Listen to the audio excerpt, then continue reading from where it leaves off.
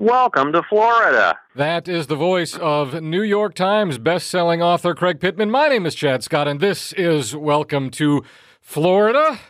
Today we're talking about con men.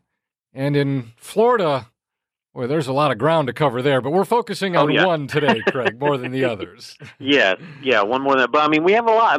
Florida's got a long history of con men. We are known as a sunny place for shady people. And this would start with the real estate speculators back in the teens and 20s? 1915 was one of the earliest ones, a guy who was literally selling swampland in the Everglades to, poor widows in Kansas. I always like to point out that after Carlo Ponzi, the guy who invented the Ponzi scheme, after he got arrested in Boston for his big scam there, he came to Florida. Got involved in real estate fraud. So, even the con men come here to look for more cons to pull. Yeah, and I would argue one of the greatest con men in American history is going to likely be retiring to Palm Beach. That's right. In the very near future. We will, of course... Go ahead, Craig. I was just going to say, although his neighbors don't want him to. No. They're contending that that's not a legal residence and it's a club and that he's not allowed to live there. So we'll see how that works out. We will touch briefly on the insurrection attempt in the U.S. Capitol last week by white nationalists at the behest of the sitting president here momentarily. But again, we remind everyone that Welcome to Florida is sponsored by Hip Camp.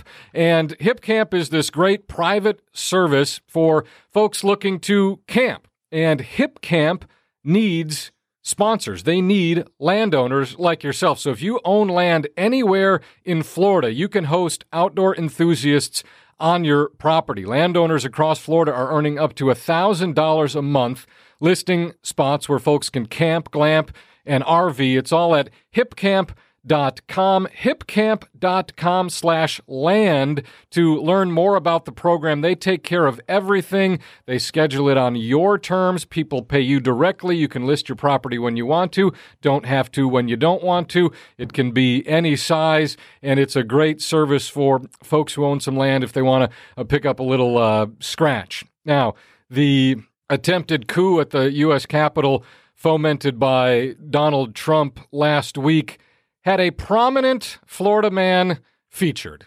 Of course.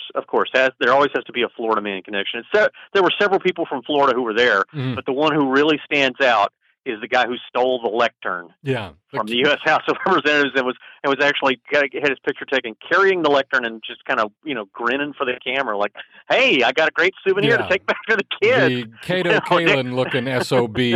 A quick update.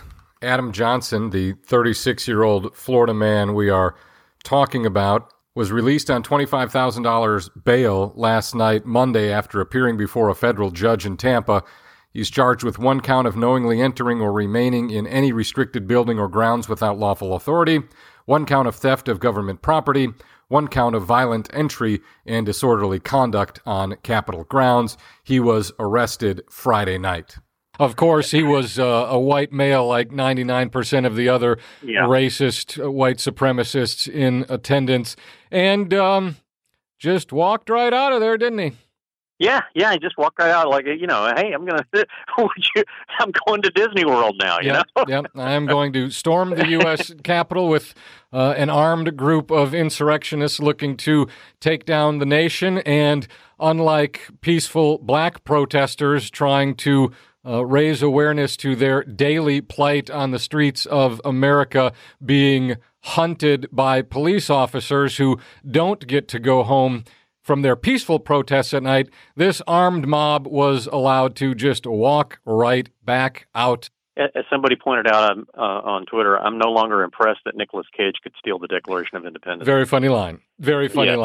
Craig, of course, writes every week for the Florida Phoenix, which is a great online resource, floridaphoenix.com. And your most recent article was, as we loop back to the paper mill that conned a lot of residents of one Florida county out of at least clean water. Yeah, the folks in Taylor County, the leaders, quote unquote, of Taylor County, went to the legislature in 1947 and said, "We're a poor rural county. We want to make a trade with the to get industry here. Mm-hmm. We're willing to sacrifice our nice, clean, pretty Fenn Holloway River, and so they got the legislature to declare it an industrial river, the only one in Florida so classified, which basically meant you could dump anything you wanted to into that river. And as a result, Procter & Gamble built a paper mill in Perry that ruined the river, but did a lot more than that because it also polluted their aquifer. The drinking water wells got messed up. The fish mostly disappeared from the river. The fish that did remain started exhibiting mutations, changing gender. Springs along the river dried up from the mill pumping. One thing I didn't put into the column, which was longer than most of my usual columns, is there used to be a water bottling plant in Perry that would bottle the water from the Fenn Holloway and sell it. And they went out of business because the paper mill sucked up so much of the water they couldn't draw any out anymore. This whole notion of an industrial river it's mind-blowing. I was going to say shocking, but it's not shocking. I was going to say astonishing, but on the scale of Florida favoring development over anything having to do with the environment, it's not astonishing. Mind-blowing is a good way to describe it. It allows them to dump anything, raw sewage, toxic waste, anything of any scale into this formerly clean, healthy, free-flowing river, which drains into the Gulf of Mexico. It is their personal wastewater facility, a river. Yeah, exactly. So now they're having to spend millions and millions of dollars trying to clean it up. And the point I tried to make in the column is it's always cheaper to keep the environment clean than it is to try and clean it up after somebody's messed it up. Yeah. And and Lord knows all the health problems it's caused in all those years too. Yeah, paper mills are nasty business. There's a paper mill on Amelia Island where I live, and Jacksonville was rife with them. Oh yeah. For I won't say its entire history. Of course, that dates back to indigenous people, so that's not the case. But let's say for the last a long time, 100 years or so, and Jacksonville had a terrible reputation as the city that would make your eyes water and your nose run because the incredibly powerful stench and toxins being emitted by the paper mill. The technology has come a long way to reduce that, but when you're talking about a paper mill, you're still talking, it's sort of like an oil derrick or a coal mine. There is no way to remove its environmental catastrophe by nature from the enterprise. You can make it a little better on the margins, but at the end of the day, it is an environmental catastrophe. And now the plan from your article in the Florida Phoenix, the pipeline goes all the way into the Gulf, so they'll just dump into the Gulf instead of this river, which solves the problem, right? Well, and the thing is, they could have built treatment wetlands around the plant and use that to try and clean the stuff up before it gets into the river. But they decided that was too expensive, and they'd rather build a pipeline. Yeah. So that's why their waste is now going out to the Gulf, and where it's already killed 10 square miles of seagrass beds. You can read all about that if the news doesn't have you cheerful enough already at FloridaPhoenix.com. But despite that, there are still wonderful natural places in Florida, and Hip Camp wants to bring folks from all over the country to experience them, and they need your help. Hip Camp is a growing community of respectful people looking to get outside for camping, glamping, RV stays, and they do it all on private land. It's sort of like VRBO for camping. Private landowners submit their property to this service, which match makes you with folks looking for the kind of land that you provide. So anyone with a property that helps people connect with nature can be a Hip Camp host. That's all across Florida. You host when you want. It's totally on your schedule. Guests book their stays directly with you. You get paid every week via PayPal or direct deposit. And for more information, you can go to hipcamp.com, and right in the upper right-hand corner there's a tab for Rent Your Property landowners. You can find out more about how this works and put Hip Camp to work for your property. And we're going to put Jeff Testerman to work for us, Craig. He's great.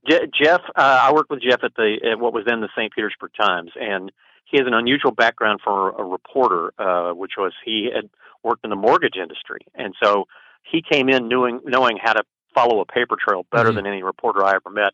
And his general motto, well, I'll get him to tell you his general motto, but he went after all kinds of scams and con men, and found his greatest subject with Bobby Thompson, which is the subject of his new book, Call Me Commander. So let's talk to Jeff about tracking this guy. Sure. Yeah. CallMeCommander.net is the web address, just to get everyone up to speed here. When Lieutenant Commander Bobby Thompson, and I'm reading from CallMeCommander.net, surfaced in Tampa in 1998, it was as if he had fallen from the sky, providing no hint of his past life.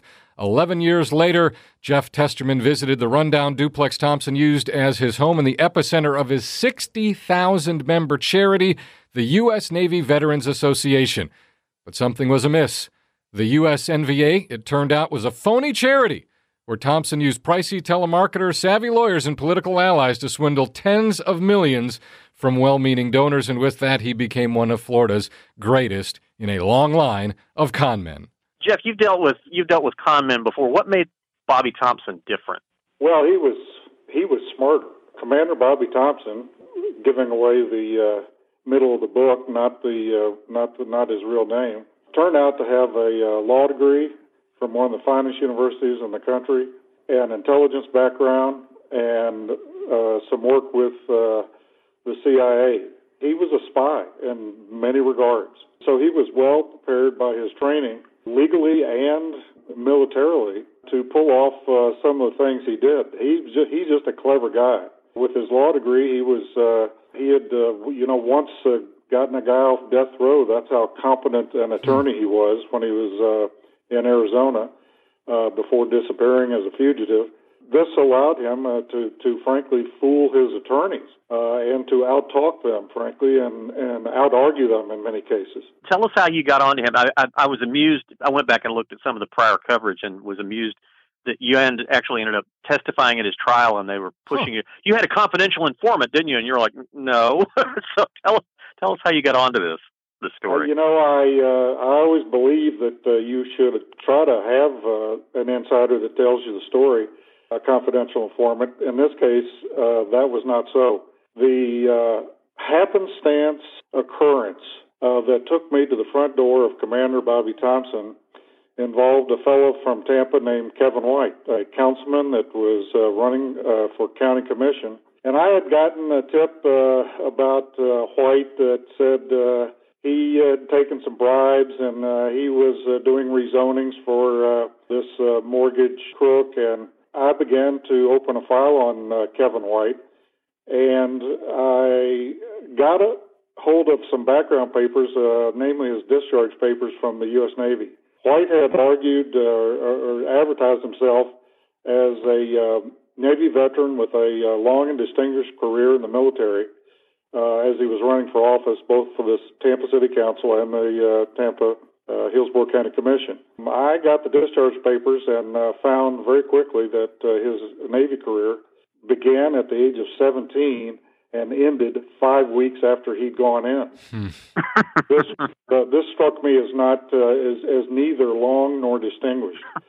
I thought I had at least a story about a political guy that was exaggerating, at the very least, his military background. So I began to look through the other papers that I'd gathered on Kevin White, and I ran across a campaign check from a group called the U.S. Navy Veterans Association. I'd never heard of them. I looked them up. They had a very extensive website.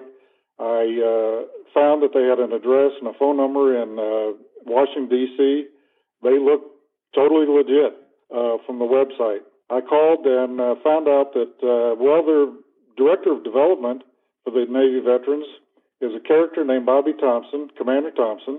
He happens to have an address right there in Tampa. And I said, "Man, how lucky can you be? I'm going to go see Commander Thompson. I'm going to get my car and drive out to see him." By the way, I, in most circumstances, believe that reporters should, if they can help it, not call, but go. And I think you always kind of get a better feel for the person you're talking to. You can see the surroundings and so on. So I got in the car. I drove out to see Commander Thompson, and I found it was about a 15 or 20-minute drive out to Ybor City. And the longer I drove, the more I noticed that this was a pretty seedy neighborhood. I finally came to his address. It was in a row of ramshackle, fallen down duplexes, and Thompson, as it turned out, was standing out in front talking on the telephone. This is a bad neighborhood. This is a tough neighborhood, not gentrified in the least in Ybor City, across the street from a shuttered, ancient 19th century cigar factory.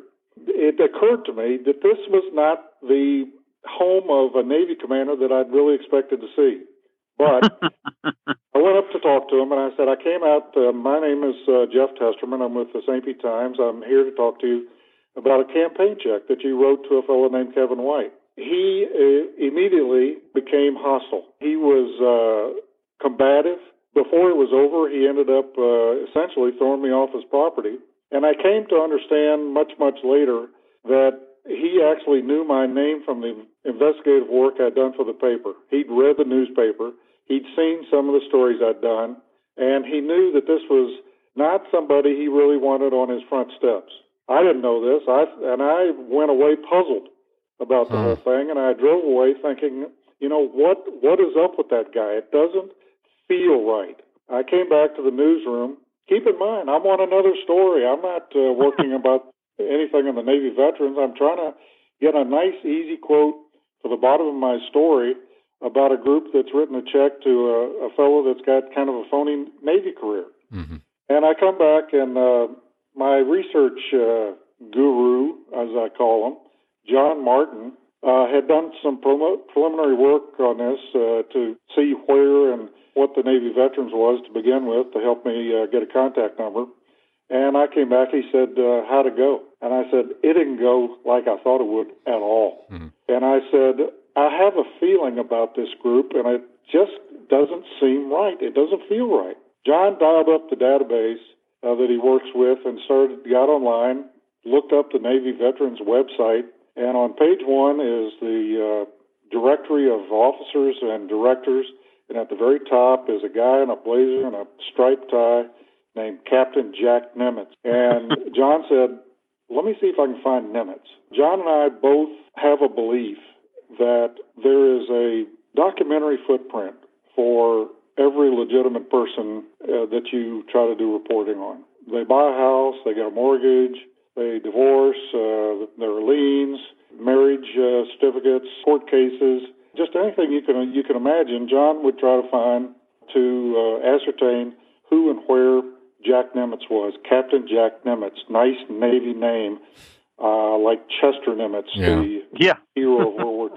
And there's this picture standing right there. John spent about a day and a half. And John came back and he said, I cannot find Jack Nimitz. There's a couple of guys in Texas where he's supposed to live, got that name. We called those two guys, and they didn't know what we were talking about. They weren't Captain Jack Nimitz of the U.S. Navy Veterans Association. So now we believed that maybe we had pulled a strand on something that might unravel. Over the course of about the next 6 or 7 months, began to check everything we could and excavate the site that was the Navy Veterans website that contained 2,500 pages.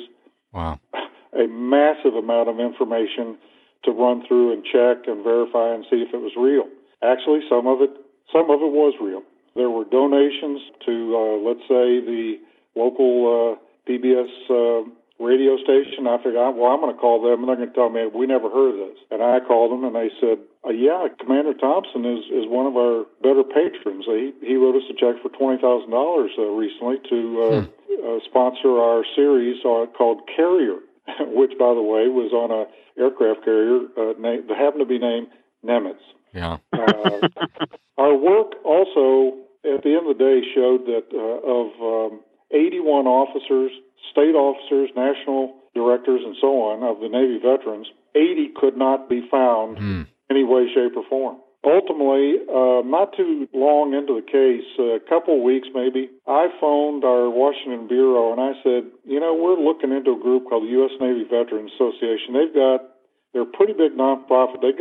Supposed to have 66,000 members, and they've got an executive suite up there in D.C. on M Street, a few blocks from the Capitol.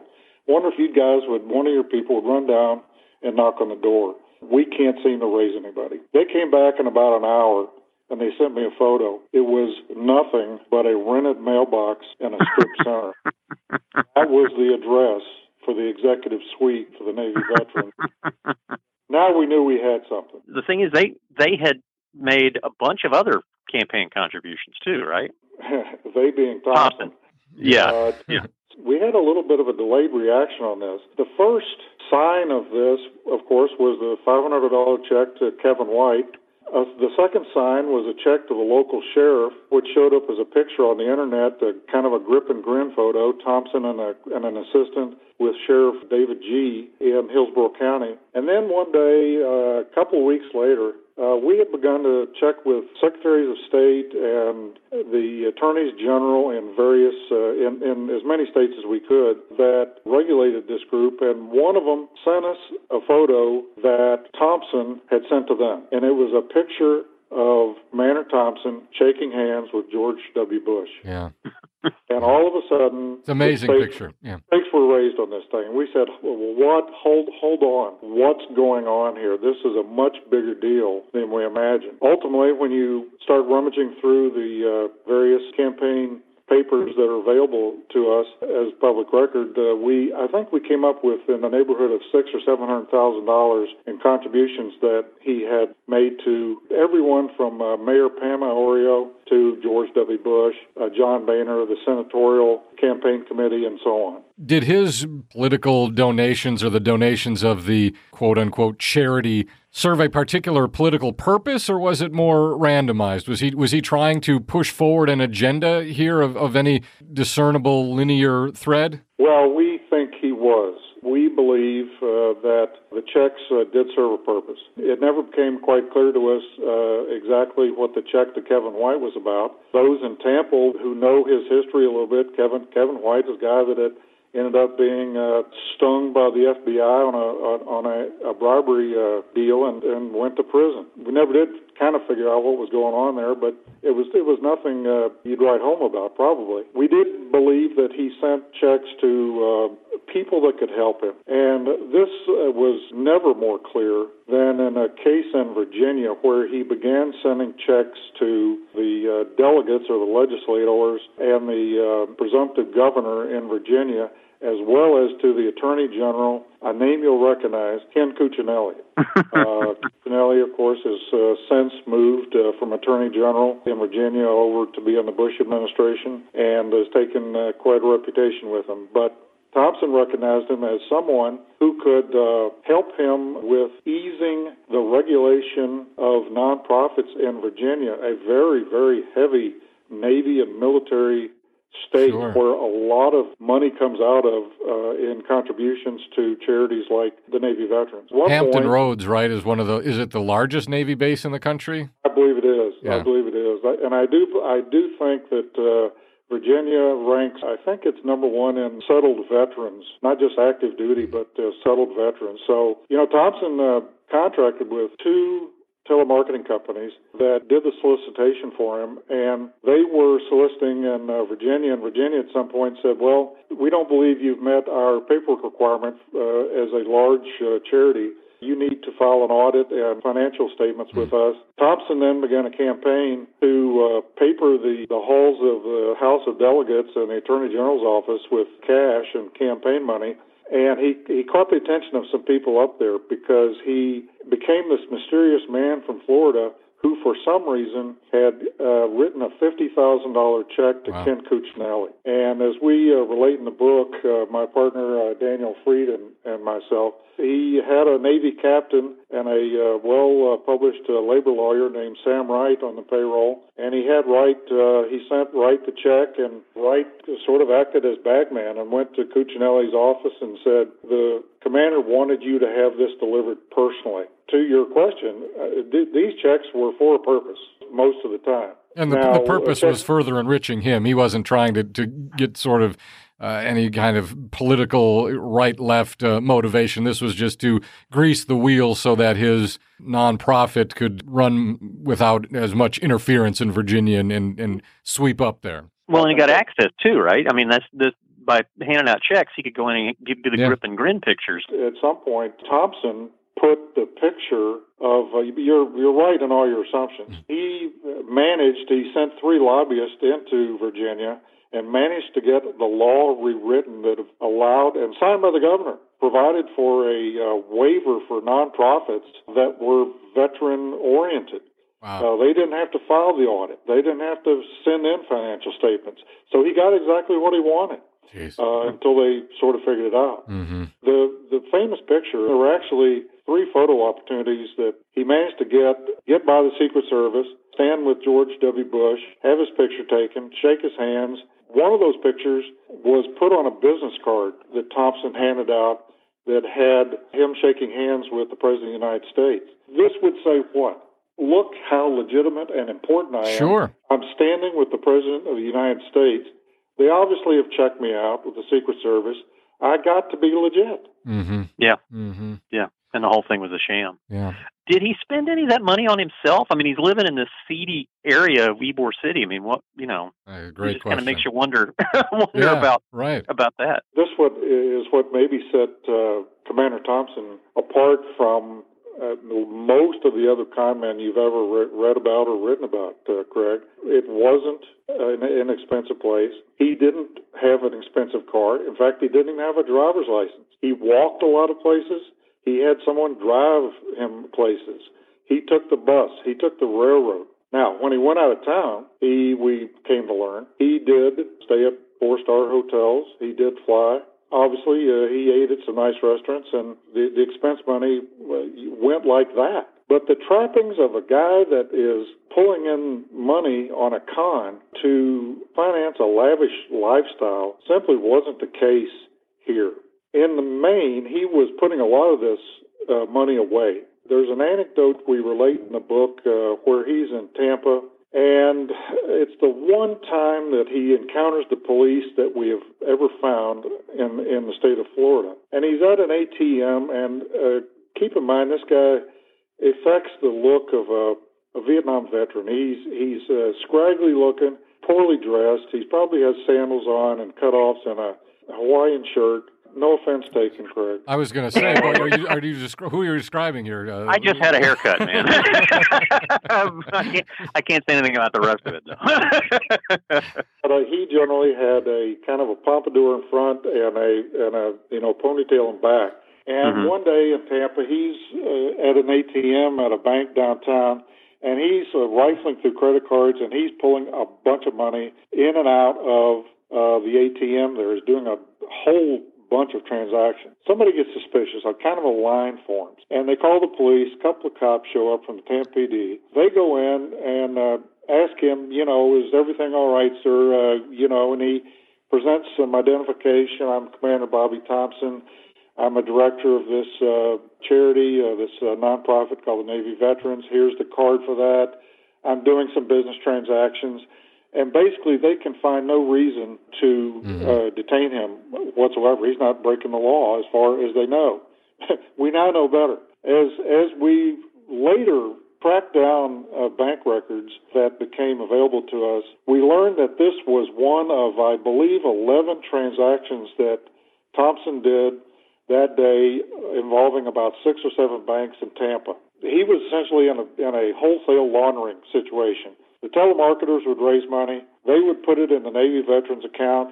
He would move it from the Navy Veterans account, a lot of times in cash, over to his personal account, Commander Bobby Thompson. And sometimes he would put it over into accounts of other names, unknown to anyone who they might be. Later, of course, these other bank accounts turned out to belong, not the accounts, but the names turned out to be, like Bobby Thompson, a stolen identity.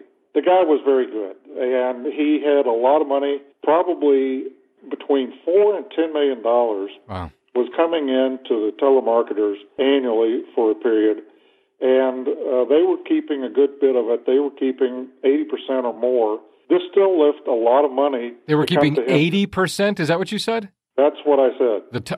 Is that standard? It is not standard, but it is a warning signal and a red flag.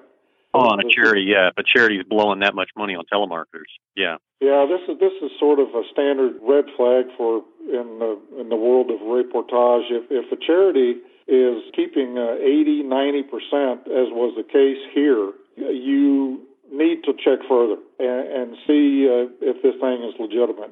In any case, there was still a lot left over to finance what he was doing. This would be campaign contributions. This would be his travel. This would be putting away money for, shall we say, a rainy day, which ultimately, of course, did come. Let's talk about that, about when the cops finally show up to arrest him. What did he have with him? You know, we wrote our series in Tampa. I found this guy, stumbled upon him in 2009. We wrote a series 6-7 months later called Under the Radar at the Times. He went on the run, and he disappeared, and he was gone.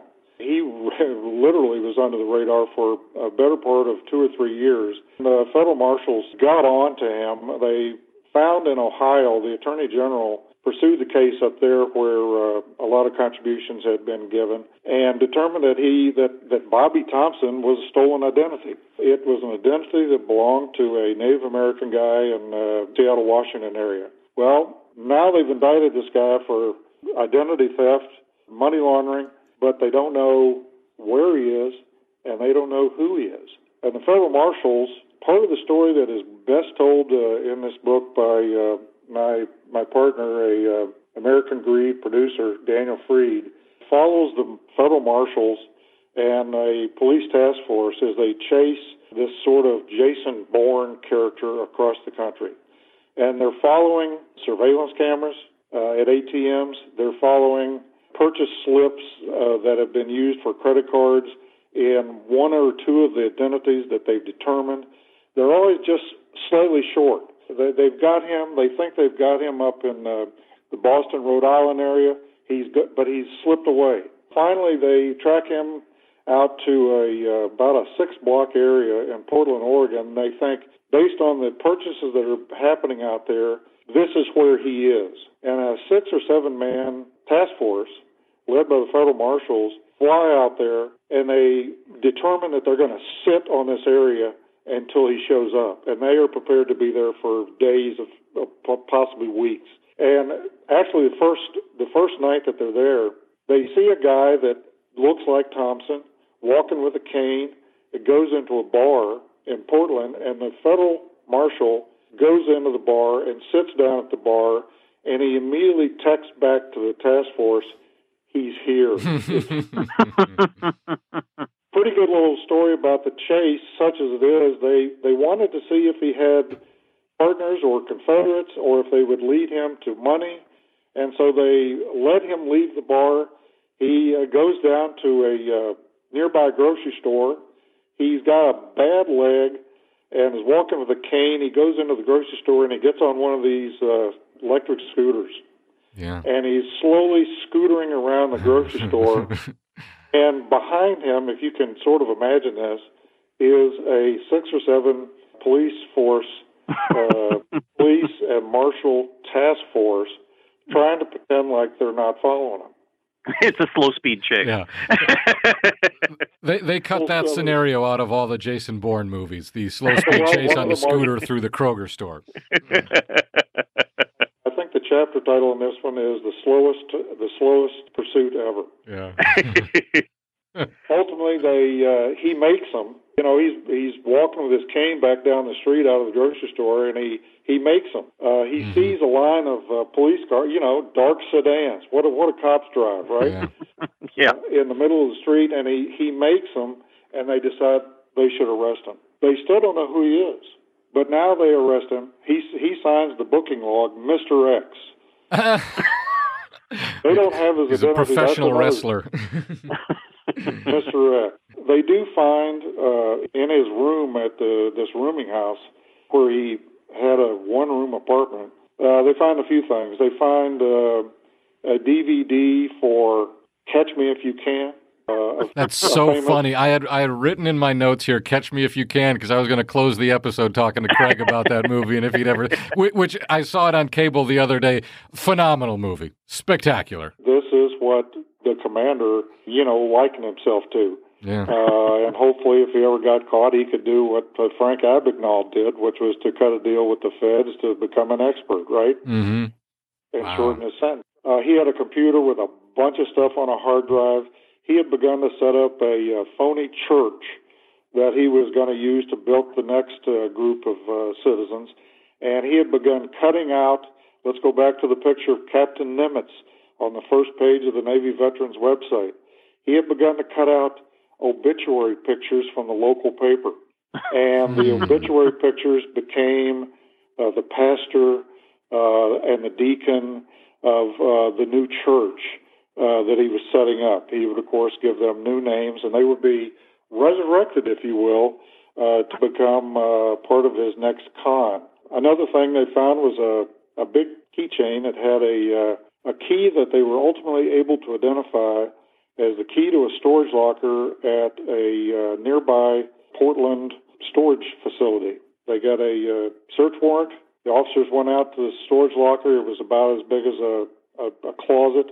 They opened it up, and there were two things in there. One was a backpack that held 13 complete sets of stolen identification, stolen from largely Native American men who had all lived in or around Gallup, New Mexico back in the late 90s. He had stolen the IDs. He'd created a driver's license, a MasterCard, a work card for his eventual use. It was the parachute that he would use if he ever needed to bail out, and he ended up using several of these identifications. The other thing was a suitcase, and the officers opened up the suitcase and they let out a long whistle because inside was about $988,000 in cash. Was that all the money there was? I don't know. We sort of think not, based on the math we've done with what he brought in, maybe what he spent. This is hard to